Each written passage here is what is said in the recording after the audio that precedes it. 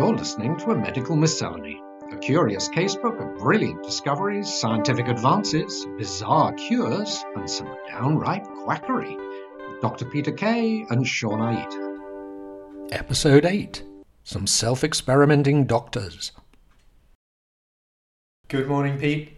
Good morning, Sean. How are you doing today? I'm just checking the levels. Are the levels okay? Oh, I think we're all right. Yeah, great. Yeah, I'm okay. As you know, I didn't sleep very well. A bit late start today because I had a bad night. And what was wrong with you? I had too big a meal too late in the evening, and I had a thing called water brush. We get acid reflux into your mouth. Oh. And it wakes you up, and you cough and splutter, and you get nasty, stinging, burning pain. That's very nasty. I'm being in patient role now, aren't I? I've slipped into the patient sick role. Absolutely, and I will charge you my fee later on. But anyway, I had to sit propped up all night, and I didn't sleep very well like that. Do you know, funnily enough, I suffer a bit from acid reflux as well, and what I discovered was that it's a problem when you come to have an anaesthetic, because I went to the hospital and they wouldn't give me a general anaesthetic because of this acid reflux. So the operation that I had, they insisted on giving me an epidural instead, which actually turned out to be kind of unpleasant because, they basically paralyse your legs. Yeah. But my whole body then had a reaction to that paralysis, and I ended up kind of shaking like a leaf. At the top of my body was just going crazy, and I had two anaesthetists. Must have been quite frightening. It was terrifying, actually. I had two anaesthetists, one on either side, sort of trying to calm me down and stop me from shaking. Or hold you down. Hold me down, yes, absolutely. Oh gosh, how frightening. How long did it last? Oh, I'm not sure really. It was actually, I am sure it was the entire length of the operation. Yeah. Wow. Gosh, so I just had to horrible. put up with it. Yeah. That reminds me of a story. We set ourselves a task this morning of talking about self-experimenting doctors, but I may just have to go off on a tangent now because you reminded me. Talking about food contents and anaesthetics. Most of my sort of gory, interesting stories come from the time I was a casualty officer in St Stephen's Hospital on the Fulham Road. Right, I might have to blank that name out. Yeah. No, you'd be right. I think it's not. I don't think it moved. It's not there anymore. 1979 it was, and I remember vividly the day it was as well because it was snowy and icy, and I was driving the car, and I put the brakes on at the red light. The car slid straight through a very, very busy road, which is normally very busy with lorries, but because it was New Year's Day, luckily it was empty, and I spun around slowly, thanking God that I hadn't been crushed by a lorry. So I remember the day it was the 1st of January, and in the middle of the day, this chap kept brought in, covered in blood, on a trolley. It looked like somebody put a bucket of blood over his clothes and sort of damped it all down on his clothes. He was thick, and sort of general panic. But by the time I got to see him, the nurses had cleaned him up. So he was lying on a trolley, all cleaned and washed, covered up, sheet up to his chin, and he got a huge gash in his neck. Oh my goodness! A massive, great gash in his neck. And I said, how are you? And he was obviously. He said, I'm okay. He said, funny thing, I feel the air coming in out of my side of my neck. And I thought, well, that's not a good sign because that means it goes right the way through to the back of his throat. Gosh. So that's already telling me it's very serious. And I'm thinking, okay, well, this is a serious injury. This guy is going to need major surgery. And so I just sort of, clicking quickly. Yeah. And therefore he's going to need an anaesthetic, and therefore he's going to need his stomach emptied so that he doesn't get the reflex. Yeah. Therefore, that's the first thing to do here, prior to him getting down there quickly. Yeah. So I picked up the phone to my boss, the consultant, and said, got a man here, 27-year-old, massive cut inside of his neck, got air coming in and out, I think he's going to need major surgery. Yeah. Could you come down and intubate him for me? And my boss said, no, you do it, you can do it. And I said, no, I'm not going to do it, because if I do it and the blood starts pumping, that'll be that. Yeah. So he hadn't quite got the seriousness of it. So he said, okay, I'll come and do it. So he came and did it. Now this bloke, while we were waiting for my boss to appear, I said, how did it happen? He said, I was in the pub drinking, and it was just closing up time. And the chap next to me said he wanted one more. And the barman said, no, so we're closing up now, I'm afraid. And he said, no, I want one more. So I said to him, I've never met him before, I said to him, come on, no, we should go now, it's closing time. And without further ado, he broke off the end of a bottle and stuck it in my neck. No. Just like that. So, that's how he described it. So he got this huge cut in his neck. And, certainly very deep. Anyway, my boss arrived and put the tube out, and sure enough, as soon as the moment he gagged, the blood started coming out of his neck again. Ooh. So then we all panicked. We laid him flat. We rushed him through into the surgery, through the hospital, crashing people out of the way, straight into the operating theatre where they were doing a thyroid operation, I think. And so we brought you something to work on. So they quickly put aside their thyroid operation and started working on him, saving his life basically, because he was dying. He would have died.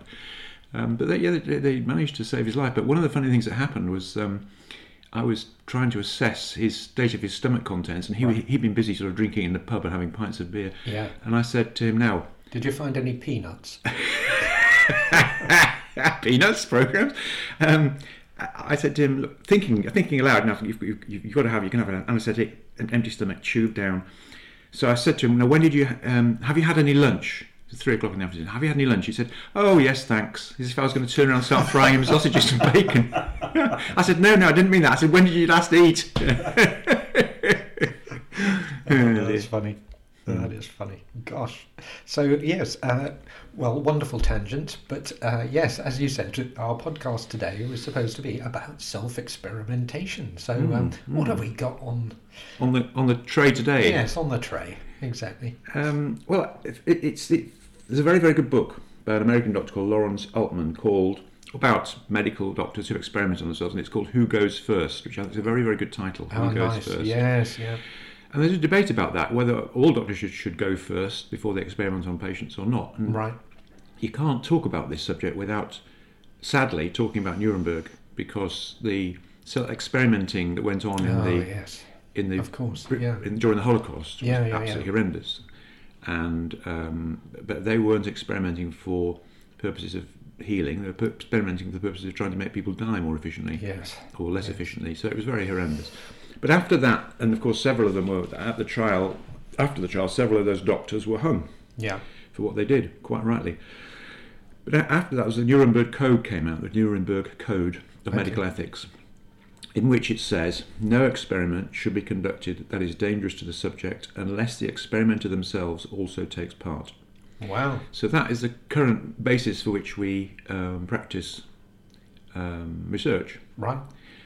But the thing is that although we do that very strictly, it's still occasionally we make slip-ups. I don't know if you read, not that long ago, there was a drug trial done. Some poor young men being paid £2,000 each to be guinea pigs. Had a terrible side effect from a drug, and they lost all their fingers and toes, and their bodies swelled up, and they nearly didn't survive. So we can still get it wrong. But were there doctors involved? Were the doctors actually doing this to themselves that experimentation? No, they weren't. No. And that doctors don't always do it. Certainly in drug trials. Right. I mean, many doctors do experiment on themselves, and over the years have had to because they haven't had patients. And as one doctor said, there's no better way of explaining it to anybody than to yourself. You've got to explain it, and you've got to know the risks and consent the person. So there is a school of thought that, Lawrence Altman himself says, self-experimenting doctors are the leaders of medicine, and I quite like that quote. Yeah. Because that's, they are. And of course, they're certainly groundbreaking. They're putting their money where their mouth is, aren't they? In terms of their belief in a cure or their belief in whatever it is they're going to use. But, so anyway, there's a long list of them, and of course I've got a few favourites. One of my favourites is a chap called Werner Forssmann. Oh yeah. Who was a German junior doctor, but he's very, very interested in the heart. Yeah. And he had heard about his experiments done some 70 years earlier on animals. What period is this? His experiment was 1929. Okay. That he did. And he was curious, basically, so he thought, he'd heard that you could do it with animals. He thought he'd try and put a catheter tube up on his veins into the heart. Well, never been done before. So this is quite a risky idea. It's a very risky idea. And he said to his colleague, I'm sure it'll be all right. And he got a urethral catheter that normally goes into the bladder. Yeah. Made it sort of lubricated it. And he got his friend to put a very, very wide bore needle, big needle into his vein in his elbow. Yeah. And he tried to push the tube up inside the needle, but it wouldn't go very far. It kept jamming in the needle. So he realised it wasn't going to work that way. So his colleague also ran away halfway through, saying, "I can't be a part of this. I'm not surprised. You might die. Yeah. Then what's going to happen? I'm going to be accused of murder." Yes. So what he did then was he cut himself and did quite a major operation under local anaesthetic to expose his vein, his own vein, pulled it out, cut open into the vein, and then passed the catheter, the 2-foot-long catheter, through the vein and pushed it through, push. He's got a very detailed description of how he felt. It made him cough a little bit as it was going around various corners. He said that will be where I twang the vagus nerve, I think, and he's just going around. Anyway, after it had all gone in, 2 feet of it, he then walked quite a long way, apparently, down the corridor to the X-ray department, and walked in and said, "I wonder if you could take an X-ray of my chest for me." And they sort of saw him there with his thing hanging out of his vein. Of course, he had blood on his arm. Yeah. He had a little operation in the middle of his elbow where he'd done it himself. Anyway, they took his X-ray, and there it was. There was the catheter tip, sitting in the right side of the heart. Unbelievable. Famous picture. Wow. But when he told his colleagues about this, they were very, very cross. First of all, his boss had said to him, "No, I'm not happy if you do this." They hadn't got permission to do it. Right. And then his other colleagues felt it was reckless. Some of them were very rude and scathing. So even though he wanted to go into heart research, he couldn't get a job, and he was banished, really. And he ended up as a bladder surgeon in a small hospital in Germany. Yeah. So it must have been pretty amazing for his colleagues and patients, because he was working in an anonymous surgeon in an anonymous hospital, when 27 years later he suddenly won the Nobel Prize for this amazing experiment he'd done, which people probably already forgotten about. That is an incredible story, isn't it? The bravery of them. Yeah. It's Unbelievable, really. Yeah. I suppose that question about whether the doctor should do it or whether they should experiment on somebody else's, the problem is obviously if you have somebody who's a medical genius but gets something wrong, they kill themselves, then you lose a genius. You lose a genius. Well, I suppose another argument is if your job is to experiment, then if you're going to do it over and over and over and over on yourself, your risk builds up. Well, of course. So I suppose that's another possible thought. Yeah. But, and I suppose also there's that instance of where experimental surgery on patients who are going to die anyway. So I mean, say there's a heart transplant or something like that, where somebody is not going to survive unless this operation takes place, and it's an experimental operation. That's obviously something the doctor can't do to themselves to test. Exactly. Yeah. Well, there's another story about that, another tangent, but it's a nice story. At the beginning of the 19th century, there was a very famous surgeon called Sir Astley Cooper. Hey. And he, amongst other things, employed his own body snatcher, because the resurrection men again. He employed it because it was illegal, and everyone knew the surgeons did it. And he actually, there's a very detailed story about the chap he employed. But by the by, he was a brilliant surgeon, and in 1817 he did the most extraordinary operation, because he tied a ligature around the aorta of a young man who was dying of an aortic aneurysm. Now, nowadays, all aortic aneurysms, we put in a bit of plastic Teflon stuff, don't we? And it's all incredibly clever, and you pick them up on ultrasound. I'll take your word for it. You get scanned at 60 and screened at 60.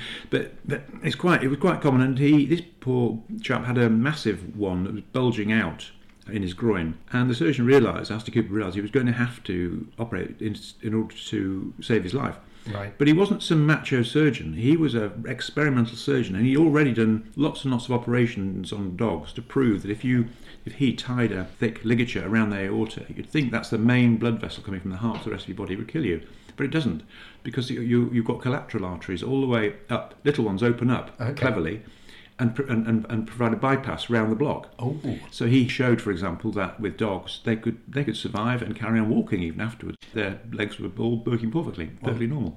This brings us another ethical question, though, doesn't it, in terms of experimentation on animals? Yeah, it does. And there's a whole other area, isn't it? So he also went into the dissecting room and practiced his technique on some dead bodies before he did his operation. Okay. And then he did it. In the end, he had to do it by candlelight, because it became so urgent. The chap was as you said, going to die within hours if he didn't operate. Yeah. So he did it, and he succeeded. He succeeded in doing it, tying it around the aorta, tying it off, avoiding all the bowel down there, which would have been very easy to nip a bit of bowel. Yeah. Went to see his patient the next day. And one leg was fine, but the other leg, sadly, was had a very poor blood supply and became gangrenous. Right. And the reason for that was because although he was right about the collaterals, in his case, they'd been damaged by the very massive extent of the aneurysm, which had also damaged the collaterals higher up in the artery. Right. So there was nothing he could do about that. So that patient died, but even so, it was a very famous experimental operation, which proved to be a model of later very successful operations. Yeah. Well, it wasn't done. I think the next successful one wasn't done for another 100 years. Goodness me.